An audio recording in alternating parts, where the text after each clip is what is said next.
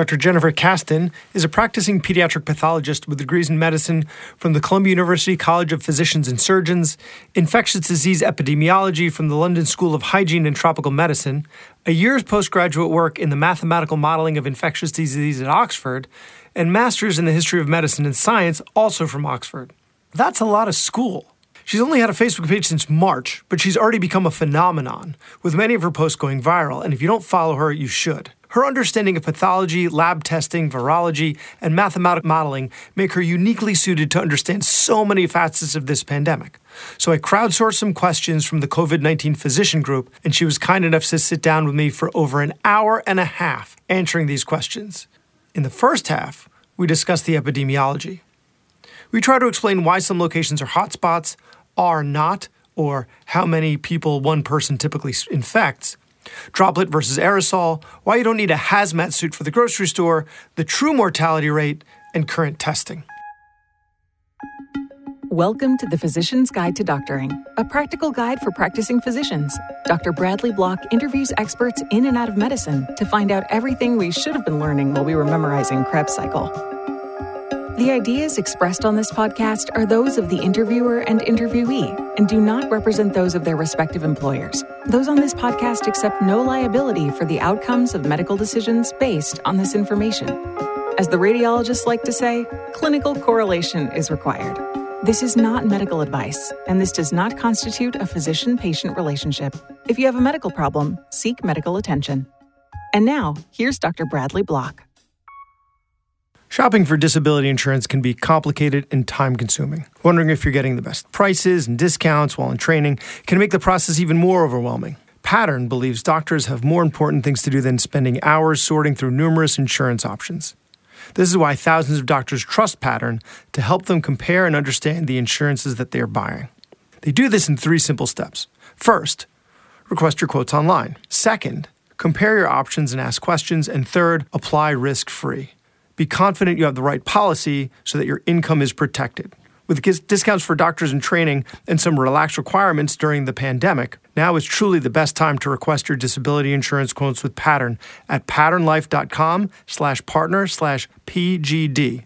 Again, that's patternlife.com/partner/PGD for Physician's Guide to Doctoring. Dr. Jennifer Kasten, thanks so much for being on the podcast. Brad, thank you so much for having me. Let's first talk about the vast differences in experiences in different countries and even within the United States. How would you go about explaining the fact that, a place where I am, New York, is having so many cases, whereas West Virginia, not many cases? Well, I would say this. If you had to make a prediction about a city in the United States that A, has a lot of global links all over the world, but especially to China and to Europe, B, lives with a great amount of human and physical density, and C, has a lot of mixing, which would you choose? Yeah. Oh, yeah, New York, right? Yeah. So I think New York would be anybody's prediction of our own native hotspot. Some of the other places in the United States that saw hotspots were a little bit of a surprise. I don't think anyone would have picked Detroit or New Orleans. And I think most people would have put money on San Francisco. So some of this is a little bit expected, like I said, about where quote, cases would have been, quote, seeded from, coming from overseas, the initial importation events, of which there were hundreds of separate importation events. And some of them are just random. Some of it's stochastic. Clusters take off or clusters die out. I think a lot of the times when people are thinking about epidemiology and they're now very familiar with that concept of R naught, the number of cases that a single infective case makes, they sometimes think of it as like a mathematical law, like it's a bacterial doubling time or something that necessarily happens, that the R naught is 2.2, so every case makes 2.2 cases. Well, that's not true. That's not true, right? Go ahead. The minute you hear a case that spread, like one person spread to 15 different people, suddenly, okay, now that R naught is no longer R naught, and it doesn't make any sense, but it's right. The average. It's a population average, exactly right. So some clusters die out and some clusters take off. So yes, there's reasons why we have urban epidemics as opposed to rural epidemics. And again, some of it is stochastic. There's that small town in Georgia, Albany, Georgia, which is a small town but had an unduly high burden of cases. We obviously see cases in small rural places where there are people who live in very close proximity to each other, the meatpacking plants, the jails, those kinds of facilities. But I think heterogeneity is the rule, not the exception. And that applies in, say, the European spread as well. Like the fact that it went from China to Italy. Like my wife is actually from Switzerland. So one thing that they do there is they kiss 3 times, which when you're at a family gathering is extremely time consuming. So it doesn't really make that much sense to me. But, I'm in New York, so everything's, super fast. So is that maybe one of the reasons why in Italy it took off so quickly? Because they're just so social and maybe a little more touchy than other cultures? Than say like much ink has been spilled. Like why Northern Italy? Why the Northern Italian Alps and not the Swiss Alps, for example? Yeah, the other side of the mountains. Could have been. Yeah, and it just could have easily been one as opposed to the other. Right, precisely. Okay. I think sometimes we search for meaning where there just isn't meaning. The virus probably has a preferred climate niche. And if you look at the early epicenters, they all fit in that niche, right? Like central China, northern Iran, northern Italy, the UK, and the parts of the US that have been hardest hit, the New York area, Seattle first, but not California. So perhaps there's a climactic reason underlying a lot of this. But we live inside.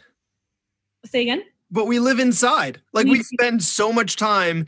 I would think it spreads more indoors than outdoors, in which case then the climactic change or consistency wouldn't really matter. Like most of us live at 72 degrees Fahrenheit. That is a phenomenal point. And yes, that's true.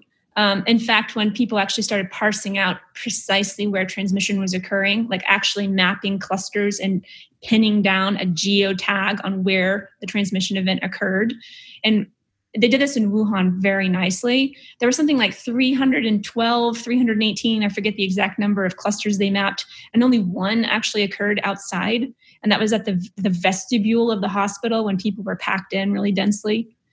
So that's reasonable. So yeah, you're right. That's something that sort of argues against the climactic theory. But to whatever degree the virus likes to hang out in the environment, whatever its preferred temperature and humidity conditions might or might not be, there might be some reason underlying that. But again, I just tell people, don't kill yourselves searching for a meaning and an ultimate reason where there just might not be one. Yeah, we might not be able to explain it. It doesn't mean it's not true, right? I think that's all of science, right? That's why we have to keep. Yeah, or it's just random. Asking. It's just, hey, this person went to the market and shook hands with this person and bought a fish and then slapped a guy, and that guy got the coronavirus. So you mentioned R naught.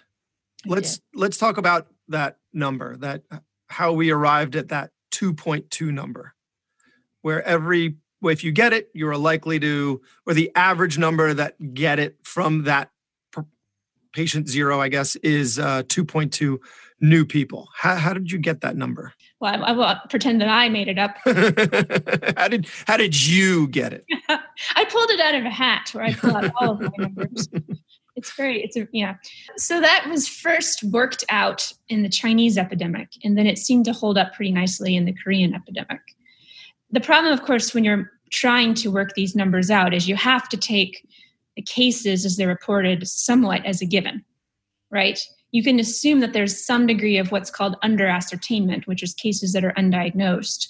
And it's an epidemiological principle that at the very earliest stages of an epidemic, there, number one, will be massive under-ascertainment. And number two, there will be a very strong severity bias, because only the severest, sickest, most fatal cases are going to come to attention. That's how you notice them. That's how you say, hang on, something's happening here. This is a new disease. And then you work backwards in time and you start case searching and you try to flesh everything out. To calculate the R naught, though, like I said, you have to sort of say the numbers are real. The cases as they're reported are more or less accurate and reflective of reality.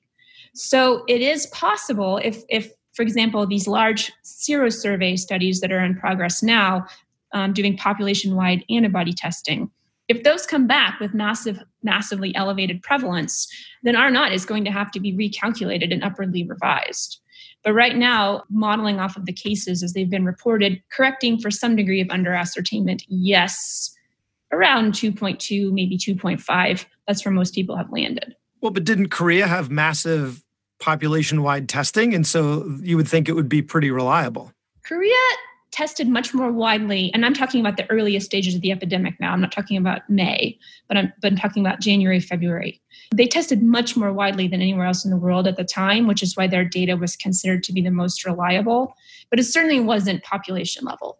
What they did was just a lot of aggressive contact tracing. And then they tested a lot of asymptomatic contacts of known cases. I just assumed because they did it better than we did that they did everything, including that, much better than. And it seems to hold water. It does. You did a post recently about using that R naught to identify what number we need to get to in terms of herd immunity. So how do you get? I'm going to ask you to rehash a little from that post. How do you get from that R naught number of 2.2? And actually, before we get to that, sorry, I'm just going to leave the listeners wanting a little more, leave them hanging a little bit. This is like the three dots. The three dots when you're texting. They're just waiting. Just wait. Would R naught be different in a place like Manhattan, right? Where everybody's living on top of each other and everybody's using the same subway. So if someone on a subway car is going to spread it to, not a quick ride, but a long ride, right, from the Bronx to southern Manhattan. And so they spread it to a bunch of people, just the very nature of the living situation, less so the virus itself, wouldn't that change R naught? So it's different in different areas. So one of the more dynamic ways that R naught is calculated, there's a coefficient that's put smack in the front, and that's beta or B. And that is the number of contacts an infected case comes into contact with.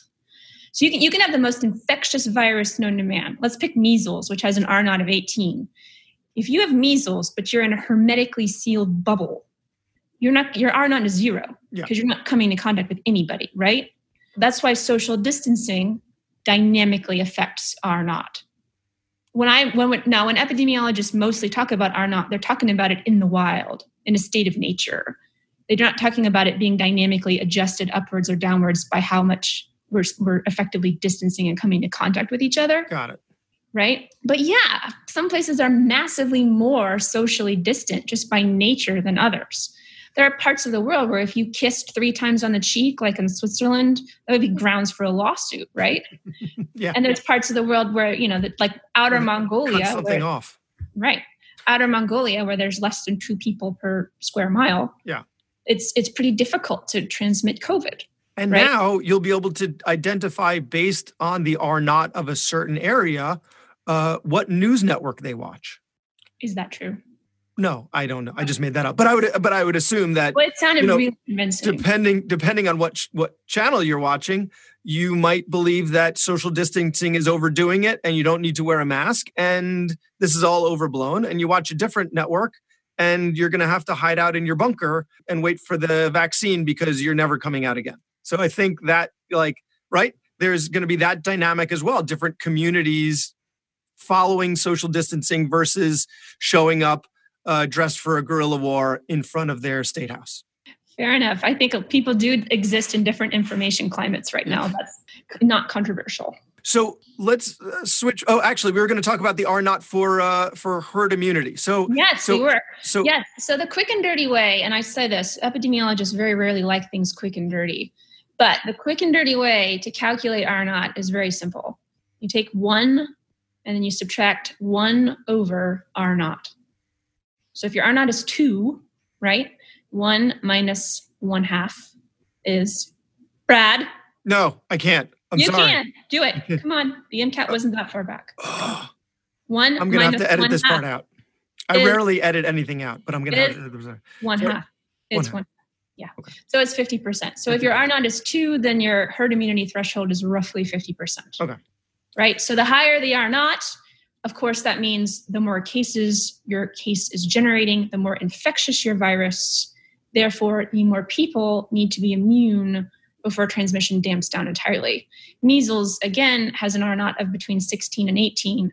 So that's why our herd immunity threshold for MMR is 95%. Which is why when a couple of people in a community don't get it, there is, that's why we were seeing a resurgence of measles, whereas we weren't seeing a resurgence of other things that we vaccinate for in the same community because the R naught is so high for. So obviously it makes intuitive sense, I think, to anybody that the herd immunity threshold is going to be higher for very highly transmissible infectious viruses. But right. I was under the impression that this was highly transmissible and highly infectious just because of the explosion that we saw. Yeah, and R naught is we were so far from herd immunity. Yeah, I mean, 2.2, that more than doubles each generation, infective generation. That's pretty good. That's moving along in a fast clip. And this is in a population which at the time, most of us think is pretty much immunologically naive. Yes. Now, there has been some promising evidence very recently that there might be actually some degree of cross-reactivity in the protective sense from other coronaviruses. So that's great if that's true. But let's say we were all immunologically naive. So sure, it's going to move through us like kindling, right? The good news, though, is this post that you might have been alluding to was some modeling work that was done from a big international multi-institutional group, mostly in the UK, but also in Europe and South America, and the US and NIH. And so they basically said, hang on, it's really ridiculous to assume every single person in the population is equally susceptible to COVID. Chuck Norris is not as susceptible to COVID as, your elderly grandmother, right? Yes. He's Chuck Norris. I think he's elderly at this point. It doesn't matter. He's still Chuck Norris. Chuck Norris. Yeah, right? yeah. Right. So do you have a favorite Chuck Norris joke? No. Sorry, I caught you. You caught me off guard. Totally off guard with that. Mine happens to be Chuck Norris's tears cure cancer. It's a shame he never cries. That's a very good one. I like that. But actually, as a pathologist, I'm so glad he doesn't, because then I'd be out of a job. Yes. Oh, yeah. It's a little dark. No, well, we're dark people, yes. Obviously. So, okay. So back to Chuck Norris getting it versus the elderly grandmother. So it's interesting that you say that, because my personal experience as an ENT, having 3 small children who bring everything home, I've been through the medical system. I'm now 9 years out of residency. And so I see, and an ENT in New York might be a little different. We see a lot of acute stuff. So, I see sick people. I see a lot of kids. Whenever one of my kids brings something home, my wife inevitably gets it. I rarely do. So I rarely get sick. And my thought is, because I've had it all already between medical school and residency and now as an attending, like I've just been exposed and been sick so many times that there's got to be some cross reactivity, but that's just my N of 1, not good science, right? So what's your thought that there's some cross reactivity out there? Well, the N of 2 would be I also have reproduced successfully and have 3 small children and have undergone the same phenomenon. But, that is a theory about why the warm weather and less developed parts of the world might have been somewhat protected, why their epidemics have been as muted as they have been. Is that potentially people in less developed countries who have been exposed to a great number of pathogens might have some protective effect. It's a theory. Yeah. And like I said, there was a paper that just came out a few days ago that showed some cross-reactivity. There's really nice work that's being done with neutralizing antibodies that shows neutralizing antibodies can basically neutralize both SARS-CoV-1 and SARS-CoV-2. So there's some degree of assumed cross-protectivity in modeling the epidemics in the United States. Like Mark Lipsitch out of Harvard has modeled in some cross-protectivity from even the alpha coronaviruses, the common cold coronaviruses. So it's slightly more than just theoretical, and it's slightly more than just an N of 1. So is that? The thing is, but we can't. So the beta coronaviruses are SARS and MERS. And there's basically a few thousand humans on the planet right now who've been exposed to either SARS or MERS, right? So maybe they're protected, and that's fabulous for them. But, out of the 7.7 billion of the rest of us, it won't help much. But if the alpha coronaviruses did have some protective effect, over 90% of adults have been exposed to alpha coronaviruses. That would be pretty rad, I think. Back to the point, though, about we're not all equally susceptible. So this modeling group, this multi-institutional modeling group said, that just seems pretty obvious. And that's definitely observed in basically every other infectious disease.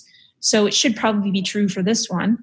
And they did some really lovely work where they put in various coefficients of variability, starting from 1, meaning no variability, meaning we're all homogeneous, we're all equally susceptible, all the way up to 3 and 4, which is pretty considerable variability.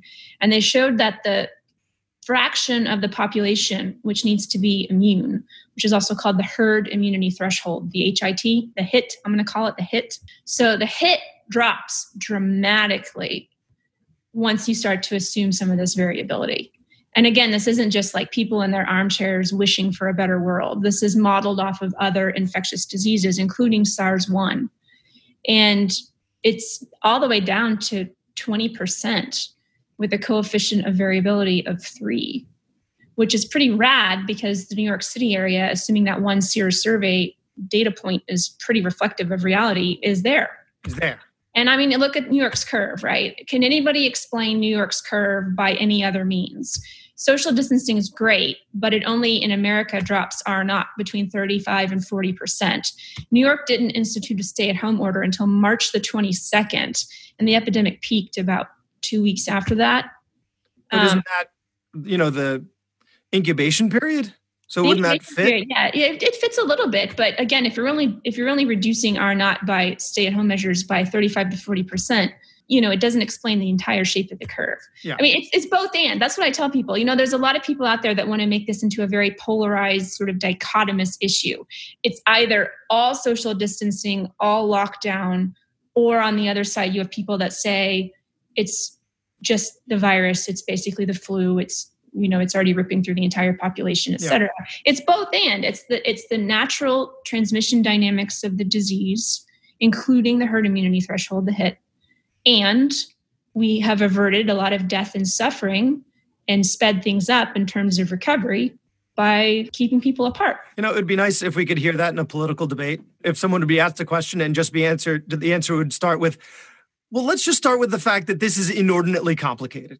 Like you have so many factors that play into something like this. Like we're not even getting into immigration, but something like immigration, like so inordinately complicated that like we can't really distill it into sound bites, because if you do that, you lose everything about how ultimately complex it is that, even with hours to explain it, I wouldn't be able to adequately get there. Like that, that's yeah. Like, that's what you're saying. Like this is so complicated. It's so complicated. That's why you're talking to somebody who writes 1,500 word posts instead of 180 characters. Because you can distill it down and add a little bit of satire to it, which really, really is what makes it. So thank you. I think it was your time in London that really comes out in your sense of humor. I hope so. Yeah. So you were talking about the fact that this really has to obey the laws that other viruses do, right? Like this is not so vastly different from any other virus that we've seen. And so this is why it has to behave in a certain way. That's why it probably has some cross-reactivity. This is why it has an R0 that's this number. This is why social distancing is going to work. Yeah, and it's biology, the way it infects people, the way our pathologic response, our immunologic response, all of it. It follows laws. And so there's another law that I was wondering about, and certainly is near and dear to my heart as an ear, nose, and throat doctor that gets sneezed and coughed on a lot while I'm up in people's face. And that is droplet versus airborne. And the answer might be it's more complicated and it's not A or B. But can we discuss that a little bit? First, it would be nice to define just what droplet means versus airborne. Yes. And discuss which one. Yes. So airborne, we have to be very careful when we use that word because there is a colloquial sense, which means is it carried around in the air, which it is, right? Yes. Versus aerosol transmission, right? So that's the technical sense versus the everyday colloquial sense. Yes. It doesn't just come out of your nose and drop like a lead weight. Precisely. Yeah. And then stick to the floor. Although I guess it does stick to the floor because it's mucus. Eventually, when it falls down, yes. So the important difference is the size of the particle. And that is basically, the virus is the virus, right? It's small. But it gets wrapped in a protective moisture coat. And it is so happy inside its protective moisture coat. That's what keeps it alive, and that's what keeps it intact. And it can float around in the world and potentially come into your nose when your patient sneezes on you and replicate and live its happy viral life. Aerosols are much smaller, and the protective moisture coat is infinitely smaller. So in order for any pathogen to be transmitted via an aerosol, it has to be hardy enough to withstand entirely drying out. So yes, aerosols are smaller and they're lighter and they float. They don't sink to the floor. They can drift longer distances and they can do things which frighten people, like get into air conditioning systems and get sucked into another floor and whatnot. A droplet virus can't do that. The droplet particles are too heavy and too big and they fall and they can't go that far. Okay, thank goodness. Okay, so and that can linger in the air. Do you have a number offhand for how long if someone coughs in an elevator and you get into that elevator an hour later, half an hour later, 20 minutes later? Well, if it's truly aerosolized and it can withstand drying out, yeah, those are big ifs. Then an hour later is fine. Yeah, and the fact that our R0 is 2 and not 20, I think probably speaks against it being aerosolized. But some people are probably listening to me right now and they're screaming at whatever they're listening to this podcast on. You moron. In their cars, and they're probably mostly in New York. They're banging their head on the steering wheel. They were screaming anyway. Actually, there's no traffic. What about the Seattle Choir incident? And what about that restaurant in China where they said it got in the air conditioning system? I say I'm aware of those things. And more importantly, It's complicated. It's complicated. And more importantly than me being aware of these things, people who are actual aerobiologists and aerovirologists are aware of them. And that's a thing? There's an aerovirologist? That's a thing. Yes, it's a thing. So I can say there has not been convincing proof that this virus can be transmitted via aerosols. That doesn't mean it can't happen. It doesn't mean it's been conclusively disproven, but neither of those two incidents is enough to really prove it. It's worrisome. But the Seattle Choir incident, for example, a choir is actually a very odd and artificial scenario because you have a lot of people, and in this choir, many of them were a bit older, who are standing artificially close together for 2 hours at a time, performing an activity which generates a huge amount of aerosols and droplets. Singing puts you're an ENT, you know all about this, but singing puts quite a bit more stress in your thoracic cage and your vocal cords and generates higher pressures and all of this than does speaking. So it makes more particles. So it was like a very artificial and high risk scenario. And then everyone who's singing with you is taking deep breaths. Precisely. They're inhaling. So they're creating vacuums. Yeah. You're quite close together. So like I said, the virus isn't that hardy and it can't withstand drying out, but it could probably withstand floating in a little aerosol particle 2 feet to the next person. And the other thing always people have to remember always is that one virus is not enough, right? There's always the concept of an infectious dose. And we're not entirely sure yet what the infectious dose is. And I always say, unless you want to volunteer for an experiment where people shove increasingly high doses of virus up your nose. 7, 8, 9, 27. 42 is the answer to everything. So probably 42. But actually it's about 1,000. So and then that's been modeled from MERS. MERS, it was around 10,000, and this is considered to be more infectious than that. So it's high hundreds or low thousands. So you have to get not just one virus, but you have to get about 1,000 of them into your nose or your mouth at the right time, all at the same time to get an infection going. So again, a choir practice with lots of older people packed in together, it might be just about the only environment where aerosol transmission could occur. Yeah. Do people generate aerosols when they're infected with COVID? Of course, absolutely. We generate aerosols all the time just by speaking and breathing. So of course they do. Do those aerosols contain virus? Of course it does. Can that virus live in the environment at all? Can it withstand drying out without being denatured? And more to the point, can 1,000 of them do that all at the same time to infect the next person? That's the question. And that has not been 42. The answer is 42. The answer is 42. That has not been conclusively demonstrated. So we hope that's true. And then other people are probably still screaming at this, whatever their podcast is being played on, saying, what about detecting virus and all these environmental services days and days after someone was around? Again, you have to remember that wasn't necessarily detecting infectious virus. In fact, it certainly wasn't detecting infectious virus. It was detecting viral RNA because researchers went along, scraped off all these surfaces and PCR'd it and said, voila, I found some viral copies. Well, that's what you found. You found viral RNA. You did not find infectious virus.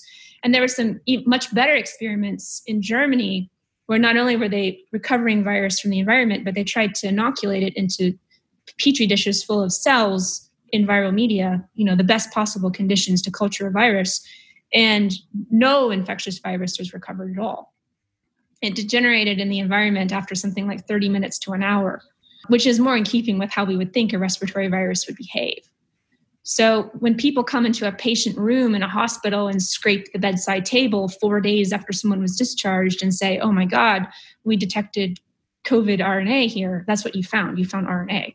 When they went to the cruise ships 2-3 weeks after people disembarked and discovered they could recover the SARS-CoV-2 RNA, that's what they found. They found RNA.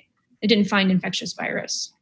So we had some questions from the physician group about protective equipment, knowing this about droplet spread, because we're in different situations than, say, the public. And let me know which you'd feel more comfortable answering, if any of these, in terms of what protective regalia we should be wearing. And let's say we're in an outpatient situation seeing what are mostly non-COVID patients, but there could be someone who's asymptomatic. Do you, and we won't hold you liable if someone follows this and then gets you, legal disclaimer, this is a podcast meant for entertainment only. That's right. And I'm an academic pathologist. If you're looking for deep pockets, So, what is your recommendation? And then a correlate to that is, what are you doing personally so that what we should be telling our patients in terms of being outside and going to, say, the grocery store?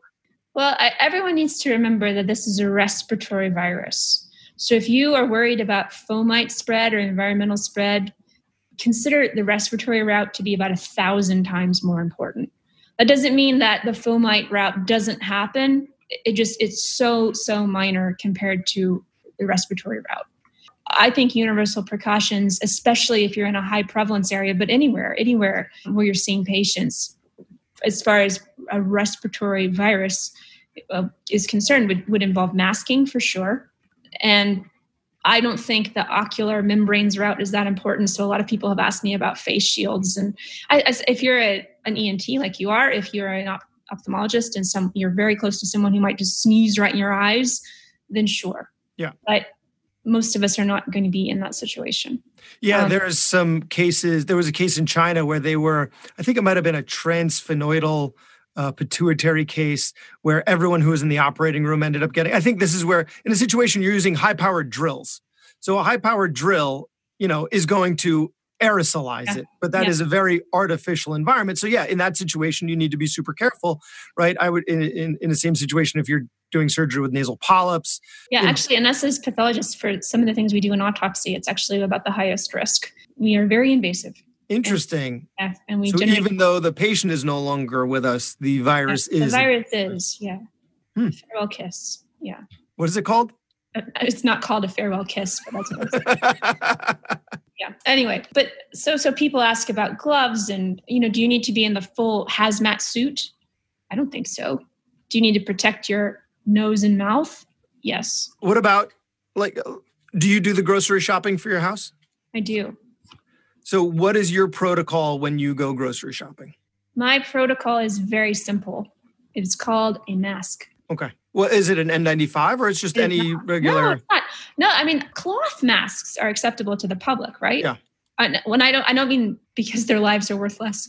I mean, because they're not exposed to very large doses of virus with the potential for repeated inoculation like we are in the healthcare setting. No, but I mean, in terms of your hands, protecting no, I'm not, at least I'm not telling my patients to wear, I'm telling my patients not to wear gloves actually, because then it's harder to keep track of what they can touch and what they've touched and what they haven't touched. And I mean, write down your groceries or anything? Never, absolutely not. And I tell people all the time, just imagine if you think that seems crazy. I'll give a caveat first. The caveat is that people have different degrees of tolerance for risk, and have a different. And for some people, the idea of being able to control one thing about this pandemic is extremely comforting to them. And if that's you do you, boo. That's fine. Because the risk is not zero. It is very, very, very, very small, but it is not zero. Yeah. If you Some people drive faster than others. If you want to make it as small as possible, then keep doing that. But just imagine the sequence of events that has to occur for you to get COVID from a cereal box, right? All right, so Brad, you go to the grocery store and you sneeze, the wettest, most disgusting sneeze on the cereal box, right? Trix. It's going to be Trix. It would be Trix. Okay. Mm-hmm. That's what I would sneeze on. I wouldn't buy it, but I would sneeze on. Yeah, because you have a special hatred for Trix. Oh, that Trix, yeah. They are for kids, so you aren't allowed to buy it anyway. But and then I come along like immediately afterwards. It would have to be less than an hour. I come along and I don't even notice that it's all wet. And I pick it up. Okay. I can do one of two things. The first thing that I would do, which would be probably the more likely thing, would be I pick it up and I put it into my cart, right? So then I might have transferred a very small amount of virus, whatever's still alive and intact and hanging out on the cereal box, onto my hands.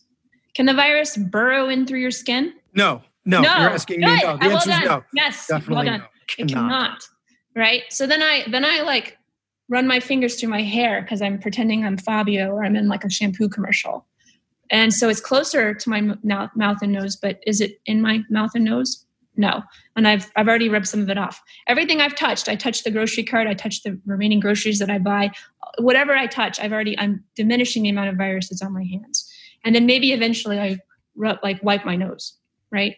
But remember, even if a few tiny viral particles are hanging out still intact and infectious, you have to have 1,000 of them to get into your nose at the same time in order for transmission to be established, right? I mean, that's just so unlikely. And that is if you made the world's most massive wet sneeze on the box immediately before I picked it up. Now, what I could do, which I think would be very unlikely, is let's say I was so beguiled by the fruits on the Trix box that I just needed to smell them. So I pick up the cereal box and I take a huge, deep, admiring sniff of the box right after you sneezed on it. Well, in that scenario, yes, potentially, you could become infected. But I think a lot of people are going to stop smelling the fruit that they buy now to tell if it's ready. Hearing that, right? Isn't that one thing you're supposed to do? I'm so bad at picking out fruit. I'm not allowed to do it. I don't know if you're supposed to smell it. I think you're supposed to like inspect it. That's what they do in all the commercials. Yeah. And tap it. Yeah, sure. Tap it. So before we move on to testing, because I definitely want to get to antibody testing, a little more about the epidemiology. Now that we have more information about the big denominator, right? Yes. What are we at in terms of the fatality rate of this disease, right? Because initially we thought it was super high, but that was the selection bias because we were only testing the super sick. Absolutely. We had no idea of how many either minimally low symptomatic or asymptomatic people were out there. Correct. Exactly. So now that we have more information, what is that adjusted fatality rate? Well, no one knows for sure. It's complicated. But it looks like, so we have to be clear that there's the infection fatality rate, which is what is the true fatality rate. That's the percentage of everybody who actually gets infected with the virus, how many people die. And then there's the case fatality rate. So those are the people that actually come to attention, get tested PCR-wise, and are a clinically defined case. So at the beginning, all we had was the case fatality rate, the CFR. And the serology data is fleshing out the IFR. We know what the floor is, meaning the lower limit of the IFR. That's been worked out pretty nicely and probably can't be any lower than 0.3%. Okay. So that comes from Italy mostly, where they've worked it out pretty well, both in terms of the absolute fraction of the population period who died in this spring, as well as some nice serosurvey data that they did. The ceiling, of course, is of great interest. How far is it? Around 1% or is it north of 1%? We're not sure. But it's been, again, this is not, I don't want people to feel like there's something conspiratorial here. This is an epidemiological principle that the CFR at the beginning of an epidemic is always overestimated, always. And that is because, again, only the sickest people come to attention. And it's only once you start seeing a lot of really sick people with similar symptoms that you can put it all together and say, hang on, this is something's happening. Something's happening, right? You don't get that from a bunch of people sneezing at home, right? Yeah. No. There's a cold going around. This is a new cold. It's different. My nose, it feels different than it did for the last cold. There's definitely something new. Yeah. Precisely right. So you got it. So again, people feel like they've been somewhat duped or lied to. Not at all. This is a known principle. Now, of course, there could be more transparency around that, I think, saying that this is probably going to be downwardly adjusted, et cetera, et cetera. But that whether or not that messaging was sent out, it's still the truth. Sent to who? I mean, you're going to be sending it to the news, and they just need their soundbite. Right. They're not going to find that terribly compelling. Yeah, exactly. They need advertising. And in order to get advertising, they need to scare you. Right. It's going to get better, guys. This number is going to go down. And here's the reason is not as compelling as this is terrible. Correct. Yeah. Exactly right. And so who knows what it is? I mean, as the Sears survey stuff comes in, who knows? I think New York City, and I keep calling it the city. I don't know if it was just the 5 boroughs. I think it was where they did the 21% Sears survey. Yes. At grocery stores. Yes. That was a New York either project, but they said the city. So I assume it's the 5 boroughs. Nassau County, which is just outside of Queens, where my practice is, it was either 14 or 16%. So the city was 12. Absolutely, and that makes absolute sense. In the northern Jersey suburbs, I mean, all the bedroom communities around the city are going to be pretty hard hit, right? Yeah, all those commuters, they brought it out. They brought it out to us. Well, I mean, case 2 was that guy from New Rochelle. Yes. Remember? And that's when they called out the National Guard to New Rochelle. Yeah, well, and that it was a tightly knit Jewish community. It was indeed, with absolutely no ties whatsoever to either Iran, Italy, or China. And that didn't cause, the people managing the epidemic to really question the dominant narrative at the time that this was still all foreign importation. Yeah. Now all of this has been worked out. So now the fact that there's been community transmission in the United States in the hotspots since mid-January, that is not controversial anymore. That is not fringe. That is gospel truth accepted by everybody. People just we're not really accustomed. We have such faith in our knowledge and information climate right now and in our scientific establishment that the idea that something might not be known and that the phenomenon is evolving, I think people are having a lot of difficulty coming to grips with that. Well, I think that's where this conspiracies come from. I think it comes from 2 places. 1, admitting that there's stuff that we just don't know and we can't explain. And 2 is it's complicated. I think those 2 comes together because a conspiracy, now you've filled in all of your unknowns, and 2, it's no longer complicated. Exactly right. I agree. Yeah. So one more question about the spread. One of our other physicians noticed, or they thought they noticed, might be, I guess it is, by definition, anecdotal, allergies and asthma protecting against severe disease. And then my thought to that was that maybe it was the treatment of allergies or asthma could be protective against severe disease because some of the things that we're giving are interleukin inhibitors. And so then that could protect like Dupixent or Xolair could maybe protect against a cytokine storm. Is there any thought that might be? So obviously I'm not going to pretend to have a huge amount of clinical expertise here, but I think in general, all of the autoimmune and inflammatory conditions have been not particularly protective and not particularly a risk factor, contrary to what a lot of people were expecting. Yeah. Even massively immunosuppressed people that are solid organ transplant recipients, or people that are still in active treatment with chemotherapy, they haven't shown necessarily the skyrocketing mortality rate that people would have otherwise predicted. Right. It's not like you would think it would be like a nursing home. Right. Allergy and asthma hasn't really had much attention paid to it, but I don't think there's been any data that shows it's protective, nor any data that shows it's a risk. It's a risk, yeah, which is surprising. This is a respiratory illness, and yet it's not. It's a respiratory illness, and it's not terribly much a risk. And I think part of it is what you suggested, that people who are immunosuppressed via medications are possibly protected by those medications. And people with autoimmune disorders might have, sort of hair trigger immune responses that could fight off the virus effectively and or could potentially snowball into a cytokine storm. It could sort of wash either way. Yeah.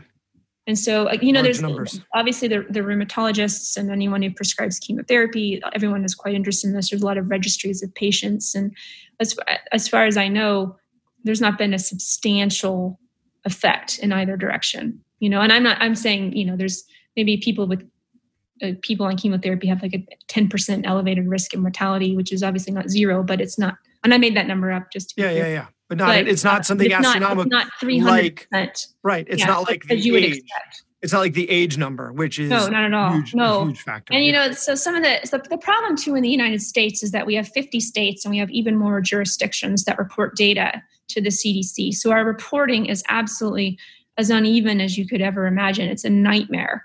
People report in different categories. The age categories aren't even consistent. What people call a particular comorbid condition differs from jurisdiction to jurisdiction. Some report race, some don't. Some don't have any comorbidities that they report. So it's always very incomplete. So if anyone looks at the CDC data and tries to pull it out of MMWR, they'll be frustrated and they'll be like, oh my goodness, why is there only like 60% of the jurisdictions reporting for this particular indicator? And that's why it's just federalism.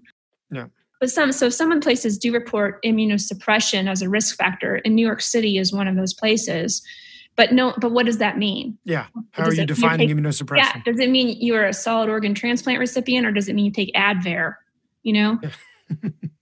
So it's hard to tease out. So let's move on to testing.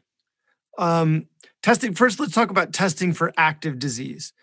Do you have any reason why some of the tests are so poor, right? Where there are so many reports of false negatives? Or, is it the mutations? Are we only detecting some strains? Is it just a flaw of the test itself? Because tests like this take years to develop, and, we were asked to develop them in weeks to days.